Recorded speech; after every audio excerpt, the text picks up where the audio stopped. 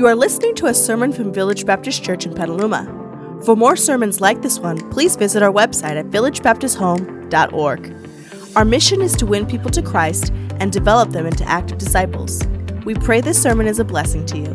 Now let's hear today's message.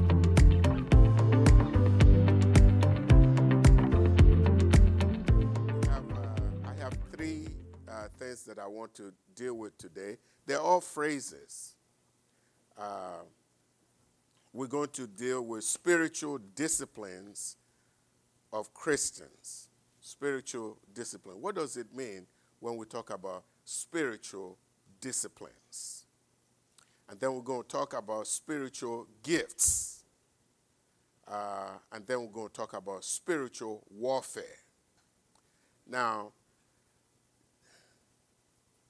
unfortunately, I'm dealing with these subjects today. I couldn't change it. I already sent it to the media team. That's what I'm going to be doing this Sunday. But each of those subjects could be spoken and could be taught, could be preached on for 4 Sundays each. But we're going to hurry up in about 10, 15 minutes to finish it all. Okay? Again, I'm going to still leave it open for any question that you may have. You can also discuss. Can we put the ushers, can we have the mic in the center just in case we have... So make sure the mic is on. Okay, thank you. So when we talk about spiritual disciplines, if you look in your book, that in your pamphlet that most of you already have, 100 words that all Christians should know, you will see that it defines it as what are the things that a Christian ought to do if they want to grow. Now, in looking at the proposal of many scholars and many pastors and many Christians, you will have a totally different list. Some may have 20, 21, some may have 10, some may have 6, some may have 3, some may have 5. This is really the most important one. So to kind of get in the middle, I chose 12. What are the 12 things that a Christian ought to do and continue to do if they want to grow in Christ? If you want to become an effective Christian, you want to be a Christian that is actually carrying what they call the Christian banner all of their lives. So I have 12 of them. So that I don't miss them, I'll get my glasses. Okay? So when we're talking about spiritual discipline, who knows what the most important one is? Yes? Pray. Yes? Reading the word is the most important one. Okay, so that will come as number 1. Not that prayer is not important, not that the others are not important, but how does God communicate to us? How do you as a Christian live your life based on God's direction? This is a very important issue because a country that does not have laws is going to be a what? A lawless country. And nobody will know what to do. That's why the United States has what they call the Constitution. So, based on the Constitution, the lawmakers decide what is to happen. They cannot make laws that goes against the Constitution. So, we as believers, if we're going to live our lives, we cannot live it on what Auntie X said, what my mother said, what my father said, what the society says. We should not live our lives that way. In other words, Christians should live their lives based on the teachings of the Bible. If the teachings of the Bible are really important, then what are you supposed to do as a Christian? Be familiar with it, right? For this, we'll go to Psalm 1 and Psalm 119. We don't have time to read it, okay? But blessed is the man that does what? Okay, that does not walk in the counsel of the ungodly, nor sit in the seat of what? But his delight is in what? The law of the Lord. And on this law he meditates what? Day and night. So it's really important that we understand this. Please understand this. The pastor can come up with things that are not godly, but just sound good. We have many preachers like that on TV. Okay, many people used to, say, I don't know what it was all about. I just know he sounded good. Sounding good does not mean sounding right. So we have to understand that if the preacher is going to preach the word of God, is going to teach the word of God, he has to come from where? The word of God. Okay? Has to come from the word of God. So if we are going to test what the preacher is saying, whether it is right or wrong, what are we to be saturated by? The word of God. If you're going to live a life that is acceptable to God, what are you going to base it on? The word of God.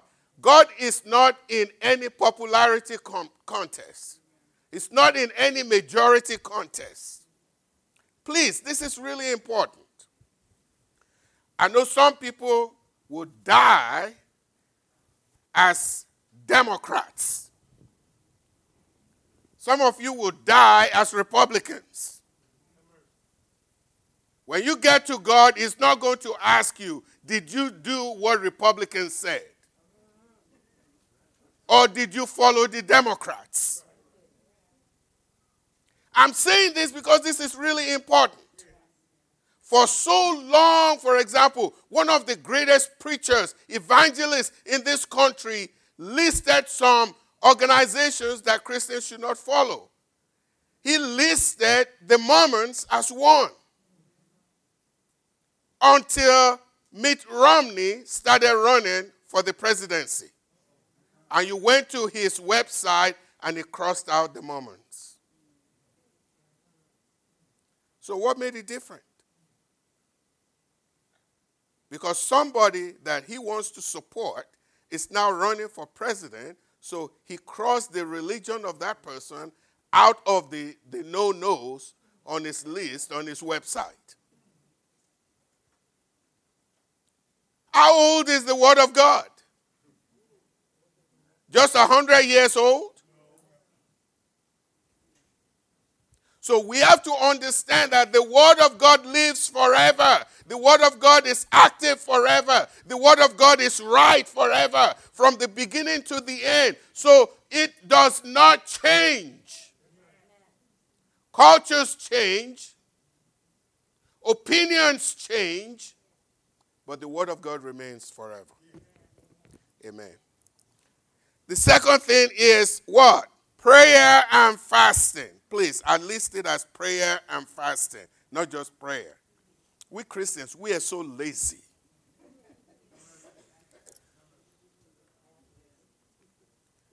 We have no spiritual disciplines at all. Man, I wish I had time today. But anyway, let me move on. Number 3 is fellowship with other believers. Please, these are my lists. Okay? You can go to another church and they can list a different one. That doesn't mean they're wrong. Somebody may leave out one. That doesn't mean they're wrong. It just means we all have priorities. So fellowship with other believers is one. And fellowship with other believers does not mean coming to church just one Sunday in a month. Amen, lights. And it doesn't just mean coming to church service.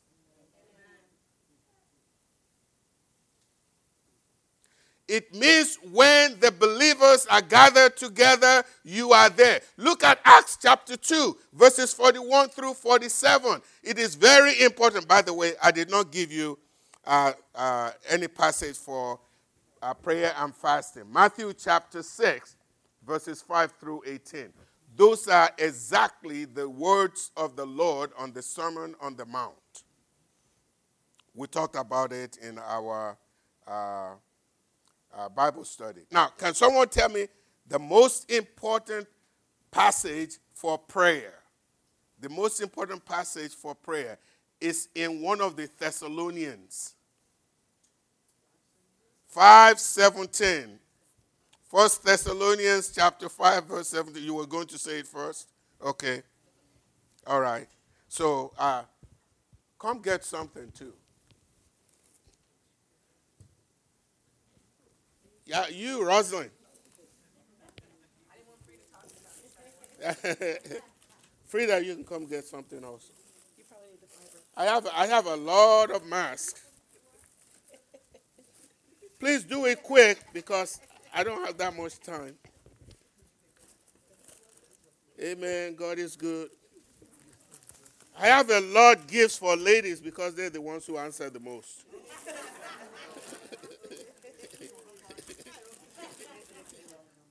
So I'm not being discriminatory here, okay? And I have a lot of things you can eat while we're walking if you answer questions. Okay. So we have Bible reading, Bible study, Bible meditation as number 1. Number 2, prayer and fasting. Number 3, fellowship with other believers. I gave you that passage, Acts chapter 2, verses 41 through 47. Worship with other believers. Worship with other believers.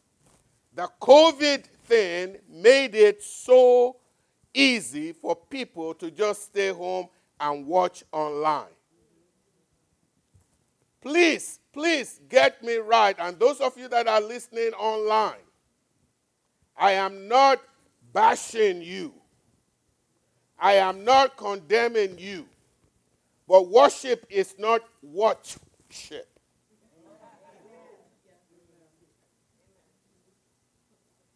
Okay? Just watching somebody does not mean you're worshiping. Worship means raising your hand. And I know, during the COVID, I tried it. It was so weird. It was so weird standing by yourself, raising your hand and, but being in the congregation is very important. Amen. Come here, we won't give you COVID.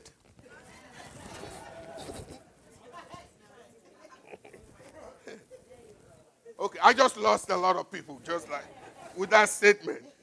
But God is good. Worship. Hebrews chapter 10, verses 19 through 25. And Hebrews chapter 10, verses 19 through 25 emphasizes that we ought to do it more and more, not less and less.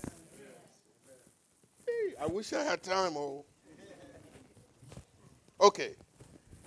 Giving of your money for the storehouse is number 5.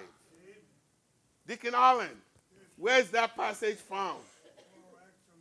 Malachi chapter 3, verses 8. 2 to 11. All right. Thank you, Deacon Allen. Deacon Allen, you can get one for your wife too. Get one for him. Get one for him.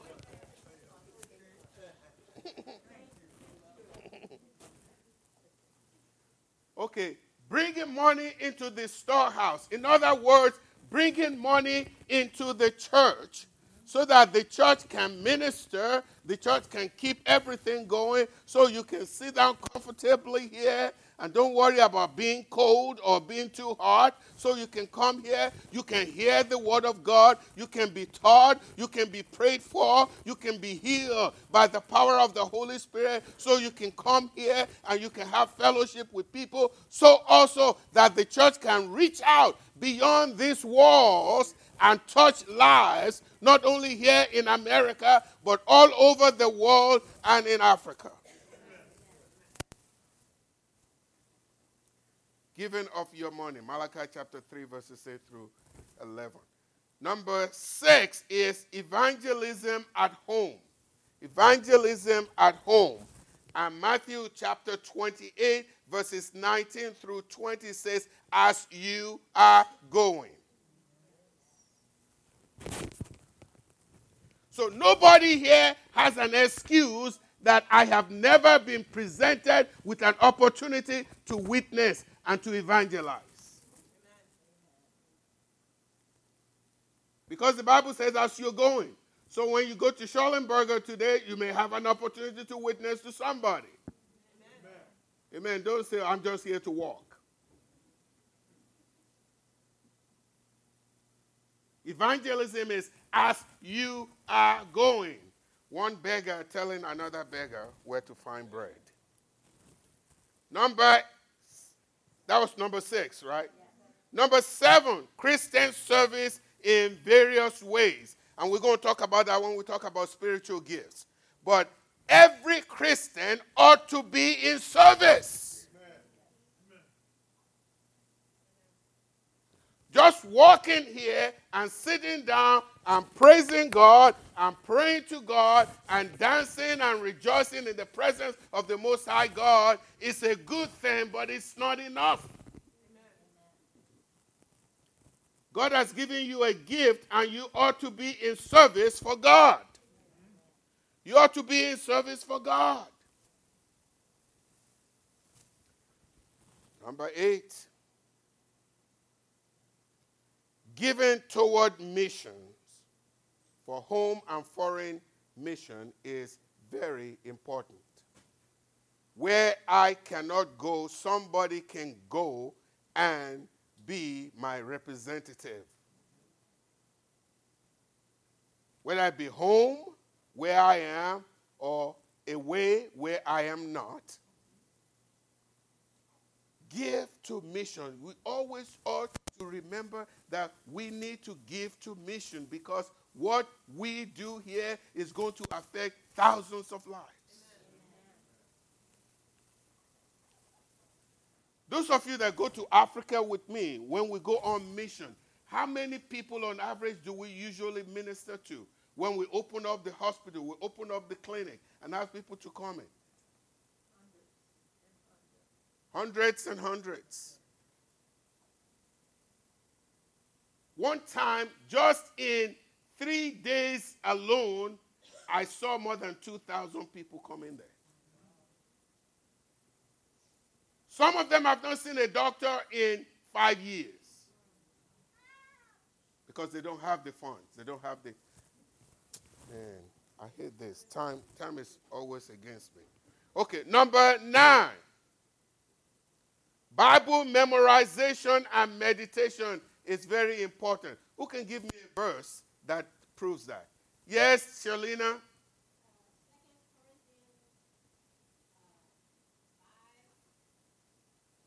17.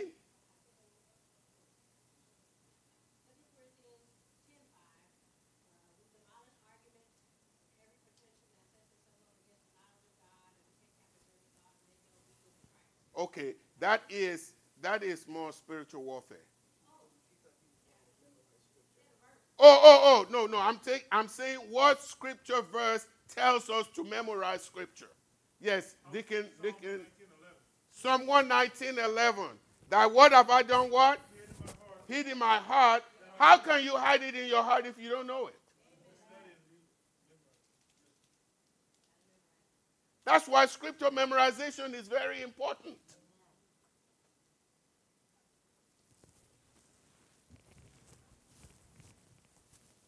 Now, there are some people that are very bad with scripture memorization, but they're very good at memorizing all of your phone numbers.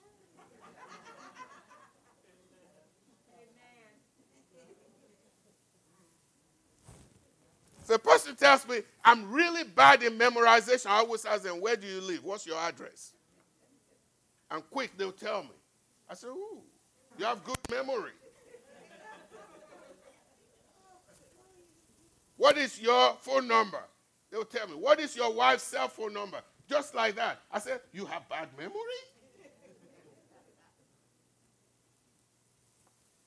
But when it comes to God, all of a sudden, we become vegetable.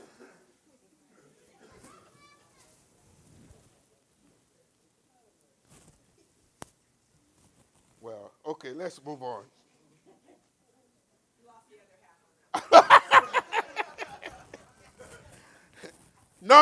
Number 10 is giving thanks to God for everything and in all things.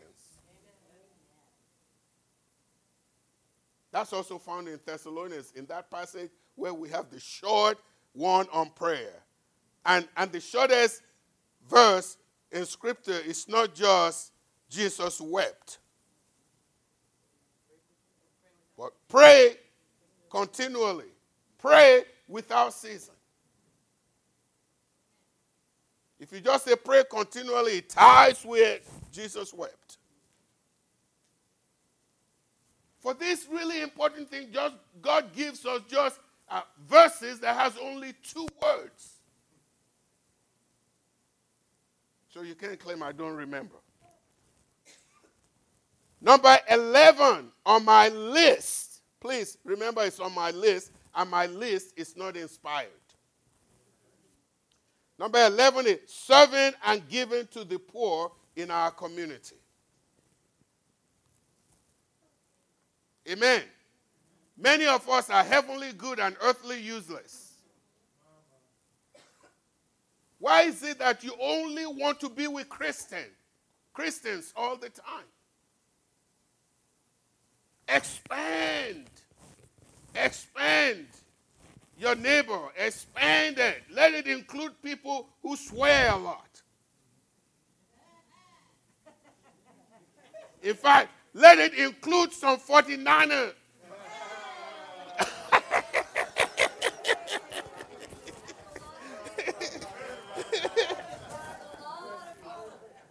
Let it include some Dodger fans.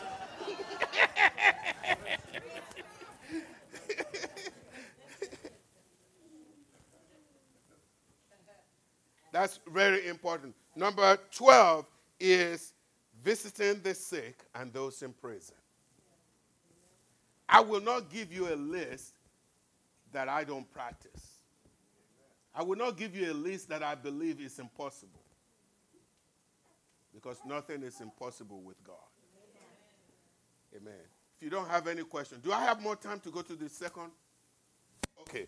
We'll go to, I want to just give you about principles for spiritual gifts.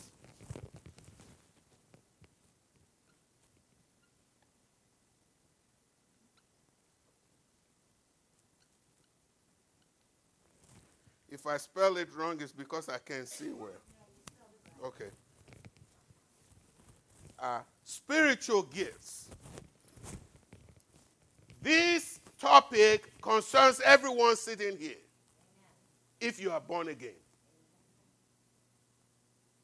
If you're born again by the Holy Spirit, you have spiritual gifts or spiritual gift. Maybe I should do it this way. No one here can say, I don't have anything. And spiritual gifts are not talents. Spiritual gifts are what God gave to you because you made a confession of faith in Christ. If you've made a confession of faith in Christ, God has given you 2 things that is very sure. Number 1, he has given you the Holy Spirit to reside in you.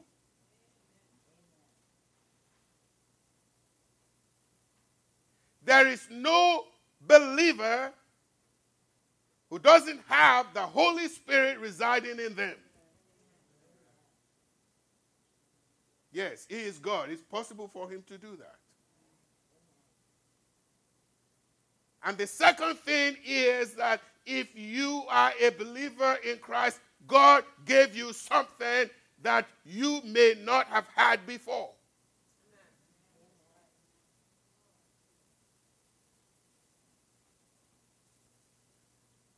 Because if any man is in Christ, he becomes what?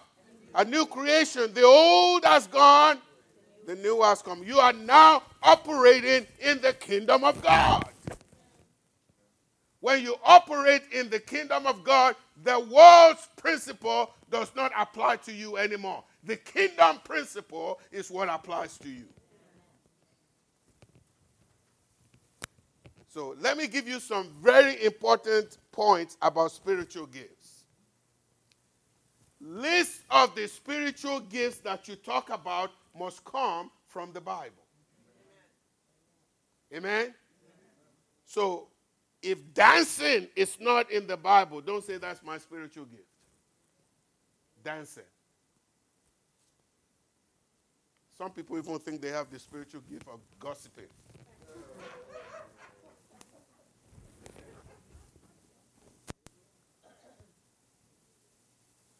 Why must it be limited to what is in the Bible? Point number 2, because God, the Holy Spirit, is the giver of spiritual gifts. No pastor, no bishop, no pope can give you a spiritual gift.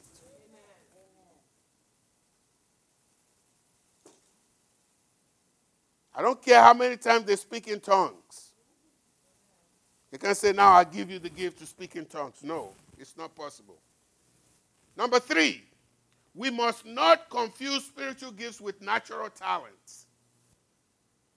Just because somebody is an accountant does not mean they have the spiritual gift of administration.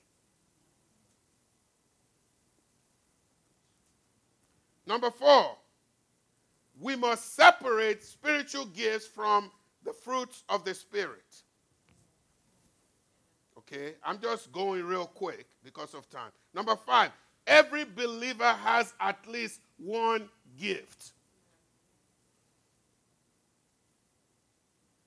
And number 6, no one Christian has all the gifts. Amen. Please don't kill your pastor. Oh, pastor has all the gifts. Lie. Not true.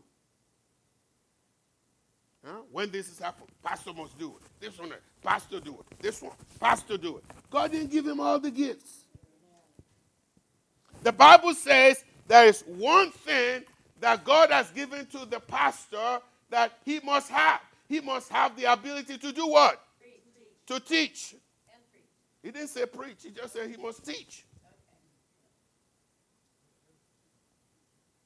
Okay. To every one of us, he said we should preach the gospel. Every one of us. To the pastor, he said he must have the ability to teach because God knows who his people are. If someone tells you you ought to be doing that, well, nobody taught me that. Not if you're in this church. Number 7, the singular purpose of spiritual gift is what? Who said edify? Come up here. Get some. Hurry up. You can look in the bag also, except for my phone.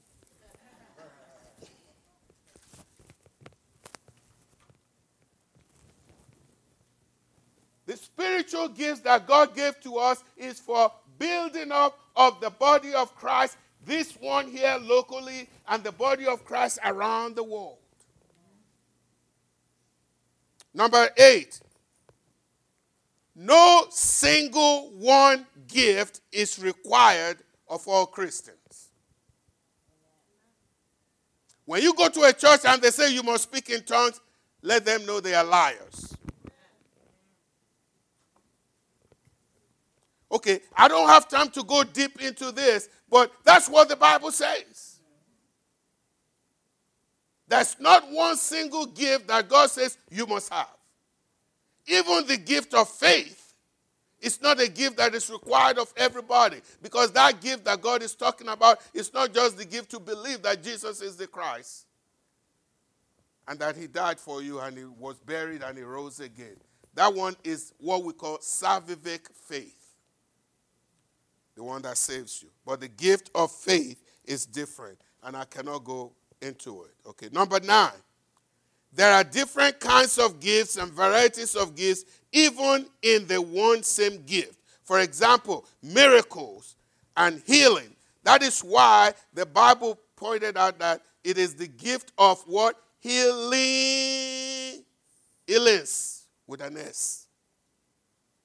And when it says miracle, it also put an S beside it. Miracles. Prophecy is for instruction and encouragement. If you have the gift of prophecy, it's not prophesying.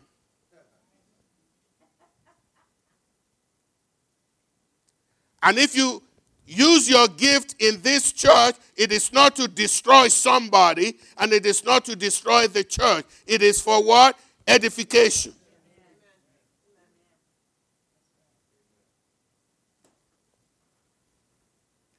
Christians should discover and use their gifts. That's number 11. Christians should discover and use their gifts. Amen? If you're sitting here, you say, I don't know my gifts, come see me. I'll help you develop, find out what your gift is, and then you now have no excuse. Number 12. The gift of tongues should be used properly in the church. It must be used based on the rules prescribed in the church. Please, everybody, there's no time that I have said nobody can speak in tongues in this church. I don't speak in tongues. I speak in many tongues, but they were because I learned how to speak those languages. I learned how to write those languages. But I don't speak in tongues. I can read Hebrew, I can read Greek, I can read Yoruba, I can write Yoruba, I can speak Yoruba, I can read a little French, I can speak a little French, I can speak English, and I can write a little English.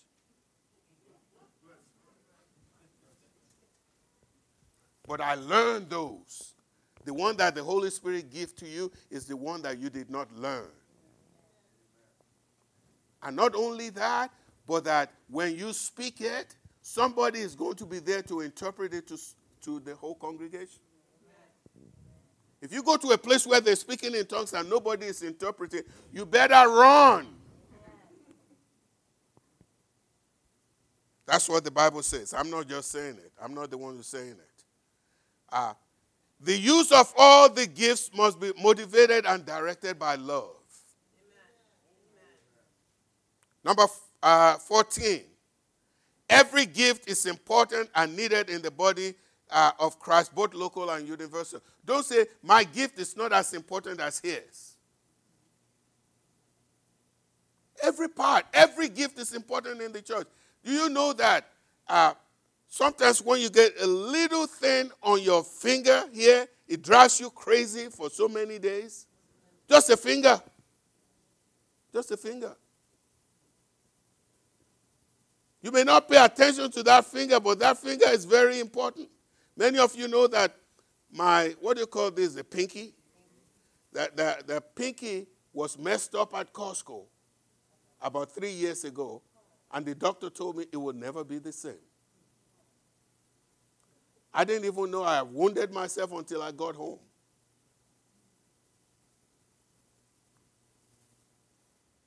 That little thing there is permanently part of my body until I die.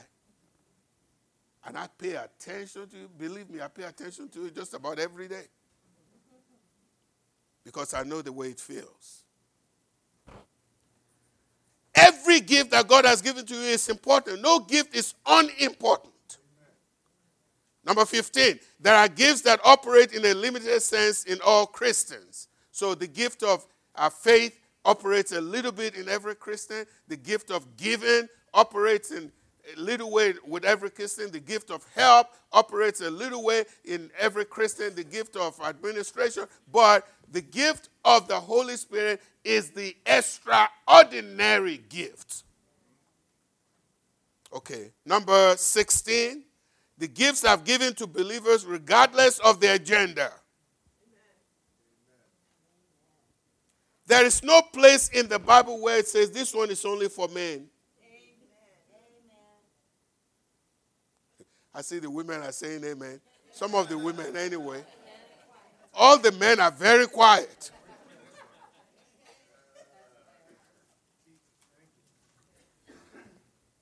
Hello, Sammy. There are no gifts that are limited to men. And there are no gifts that are limited to women. Amen. Some people say only women should encourage.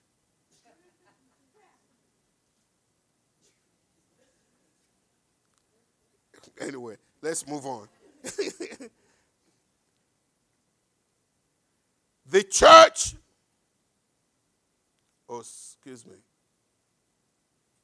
the church should teach periodically about spiritual gifts because of their importance. The church should teach about spiritual gifts because of their importance. That is very, very important. That was point number 17. Point number 18, the church must help in identification and encouragement of the use of spiritual gifts. And that's why I told you, you can see me and meet with me. Number 19, you don't improve on the gifts, but you discover them. And you use them. You discover them and you use them. You cannot improve on what God has given you. God doesn't give you a half-baked cake.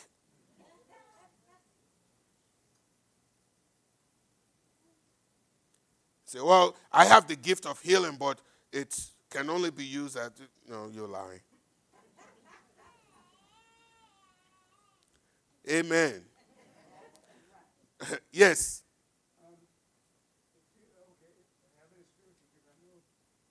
Please, try and do it real fast because I have a lot more points. Are you sure? Okay, number 20. Christians must educate themselves in the knowledge of the person and work of the Holy Spirit, or they will never grasp the concept of spiritual gifts. You need to learn more about the person of the Holy Spirit and how he works. And it's all there for you in the Bible, and if you come to church regularly, you'll learn more. Number 21, all gifts are important in the body of Christ, but Paul emphasized functional importance of some of the gifts, like the gift of teaching and the gift of prophesying, and doing it for the encouragement of the body. Okay. Number 22, gifts are no sign or guarantee of spirituality. Remember, you have it once you're a Christian. It doesn't tell your level of spirituality. That is why so many people abused it and misused it in the early church, and Paul had to correct them. So when the pastor corrects you about using your gifts, don't think he is just an idiot. He's trying to put you in line with what the Bible says. Number 23 is the last one. The church must submit to the leadership of the Holy Spirit as he leads and directs the pastor and elders of the church in setting limits and guidelines for the use of spiritual gifts in the body of Christ. Amen? Amen. Any questions? Before we leave that, do you want to say that or no? Okay. I know I've prayed and been convicted and guided by the Holy Spirit. I don't have the gift of discernment. Okay. You use your gift to edify the body, to edify Christ. Yes. And knowing you should be using my spiritual gift. I don't know, just Yes. it's okay. Okay. If you guided by the Holy Spirit in your gift of discernment, and the Holy Spirit tells you to, it's not going to edify the body of Christ and the body and just the body of Christ and Christ, you should silence. If it's not going to edify, lift the body up and the pastor, that's using your gift right there. If you're guided by the Holy Spirit to just silence what you're thinking. Does that make sense? Well, discernment, I'm sorry because we don't have time, but let me give you a short answer. I think we have been already commanded, whether you have the gift of discernment or not, that some things are not proper, according to the Bible. So you should guide yourself with that. But the gift of discernment, that's a reason why God is making you to discern that the situation is wrong.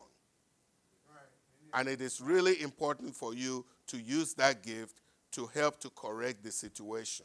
Now, all gifts do not have to operate openly in the congregation. There's a time that you may have to meet with one person, just you one-on-one with that person. Right. That's when you're also using your discernment. Okay. I have a quick question. Yes, quick question. Does each church need all the gifts?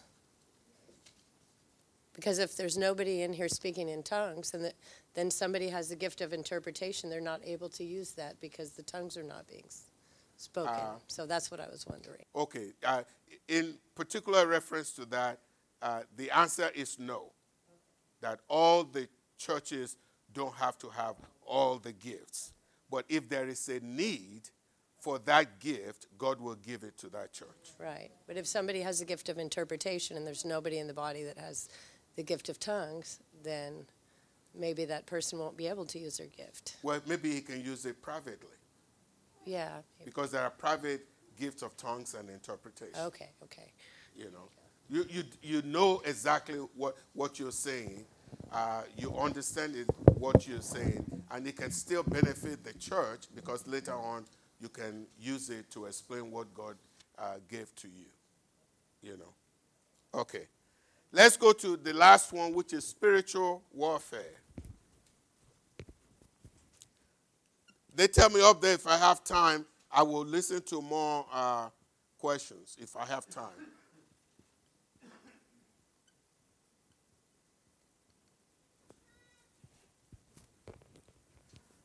Okay, so the Christian has 3 enemies.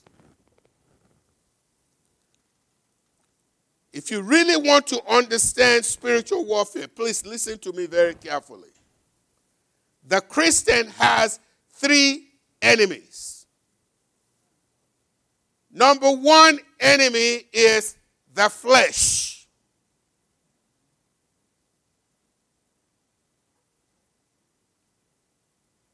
Number 2 enemy is the world. And number 3 enemy, the devil and his demons. Let me list them for you. Flesh,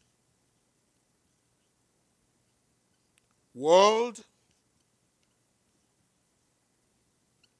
3, devil,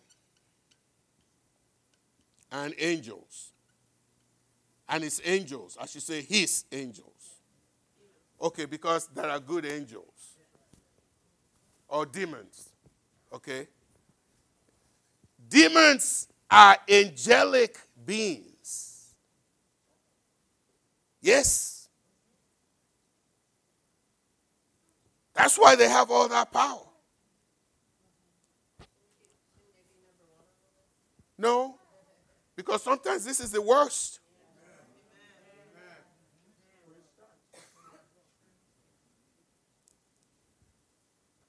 We all here have 3 enemies. Everyone, there's no one exempt. Even Deacon Allen is not exempt. We all have 3 enemies.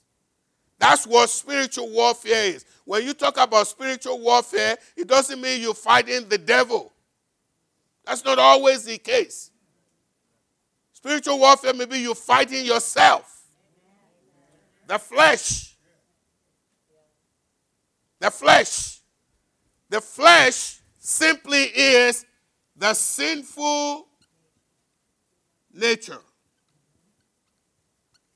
Amen. You all may be shocked to find out that the pastor has sinful nature. If you're still shocked, ask my wife. Okay, sinful nature. When you become a Christian, your sinful nature does not fly away.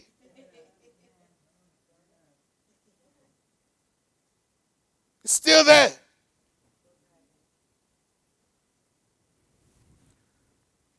Man, I wish we had time, though. Sinful nature. So a Christian is in a spiritual warfare when you are in battle with any of these three enemies: the flesh, the world, and the devil and his demons. Most of the time, we focus on number 3. Lynn, we focus on number 3, but we have 2 others. The flesh, because we're still sinful in nature. How many of you here know the 10 Commandments? Raise your hand. I'm not saying memorized it, but you at least have an idea what they are. Okay, thou shalt not kill, thou shalt not murder, thou shalt not commit adultery, and all those things. How many of you, please raise your hand now. Okay, you know it. How many of you think you have never broken any of them?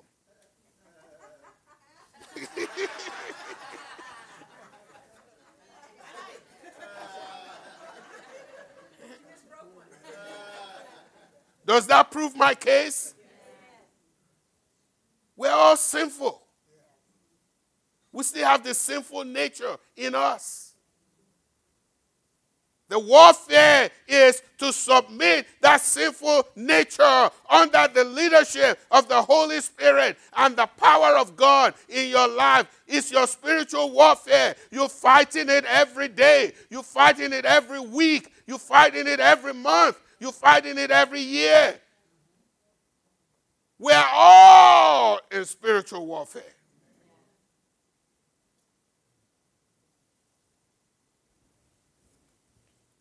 The world.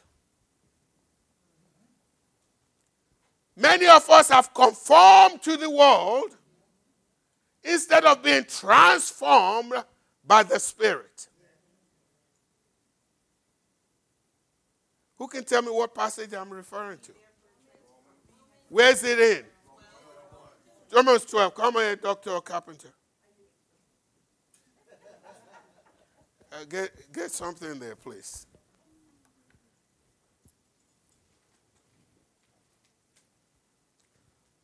Don't conform to the world, but be transformed by what? The renewing of your mind, so that you can prove what is acceptable to God, what is good and perfect and acceptable to God. God wants us to transform the world. Instead of the world changing you, you ought to change the world.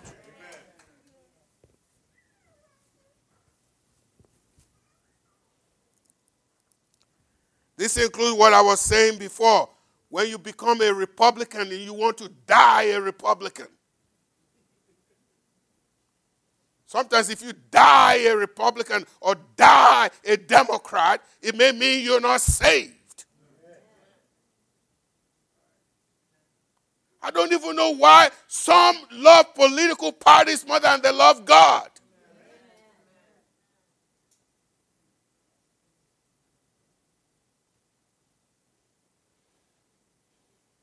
The thinking of the world, the politics of the world, the government of the world, when we allow the philosophies of the world to take a central, important place in our life instead of the Word of God and the principles of God, we are in spiritual warfare and the enemy is winning. The third is the devil. Amen? The devil is more crafty than any of you. Amen? Sometimes when you're doing his work, you're even proud. Because he has convinced you you're doing the right thing.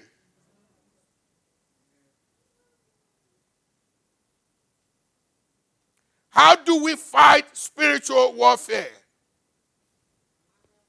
The armor of God, thank you. The armor of God. And we don't have time to go through all of that. Maybe sometime in the future I'll preach on just spiritual warfare. I'll preach on just spiritual gifts. Preach on spiritual disciplines. Okay? But the point is that we fight the devil with the armor of God.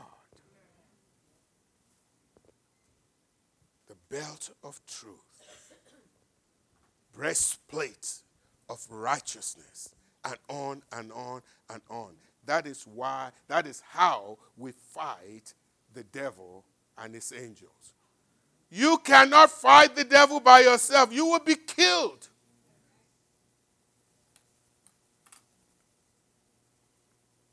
But if you go in the name of Jesus, amen, no evil will befall you. Greater is he that is in us than he that is what? In the world. That is the promise to all Christians. Amen. Let us focus on spiritual disciplines. Let us use our spiritual gifts, and let us fight the spiritual warfare with the armor of God. Yes? Just quickly, where's the scripture for we wrestle not against flesh and blood? Is that in Romans? That's the same one. That's in Ephesians. Yeah. Okay, Ephesians chapter 6. Okay, would that go with number 1, the flesh, sinful nature? It'll go with all of them. Okay. Yes. It'll go with all of them. Amen. Thank you for listening. If you would love to hear more sermons like this one or find out more about our church, please visit us at villagebaptisthome.org. Until next time, take care and God bless.